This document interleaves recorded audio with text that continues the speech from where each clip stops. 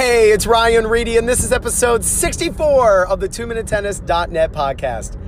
So I believe proper video analysis is the absolute best way to improve your technique. But it takes you actually videotaping yourself. So this is all about a 48-hour challenge. Yes, that's right. I am giving you 48 hours to accept this challenge. In the next 48 hours, I want you, whether in your house, just shadow swinging, or actually on court, I want you to film yourself hitting tennis balls or just swinging your tennis racket.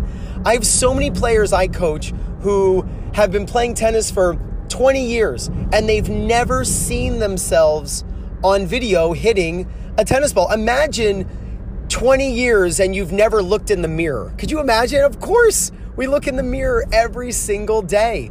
But you need to look at yourself on video in order to see yourself hitting a tennis ball. And so I want you to either on court give your phone to a friend and hit some serves, or give your phone to your son or daughter or your spouse or a friend at home, and I want you to swing your racket, and I want you to demonstrate your forehand, your backhand. You'd be shocked what you'll see, good and maybe not so good, if you would just look at yourself hitting tennis balls.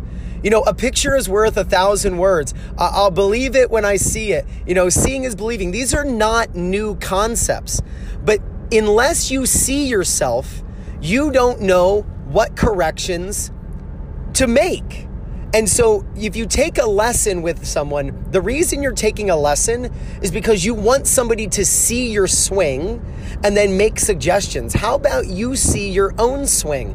I'm not telling you not to take a lesson. Of course, you need a trained eye to see what you're doing and then make smart suggestions in order to improve your technique, your balance, your explosiveness. I get that. But why not take the first step and take the matters into your own hands and just say, you know what?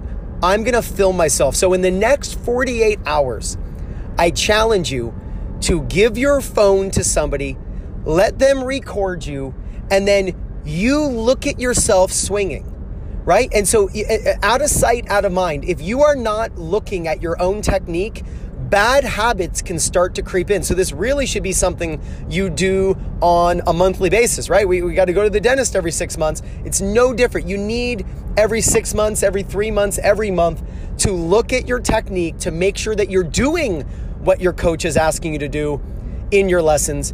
When you start applying proper video analysis that you can begin yourself, that is when you're going to see the best and quickest improvement in your tennis game. Go out in the next 48 hours, film yourself hitting tennis balls. I promise you're going to win more matches, gain confidence, and overall just play much better tennis. This is Ryan Reedy over at the 2minutetennis.net podcast. Talk soon.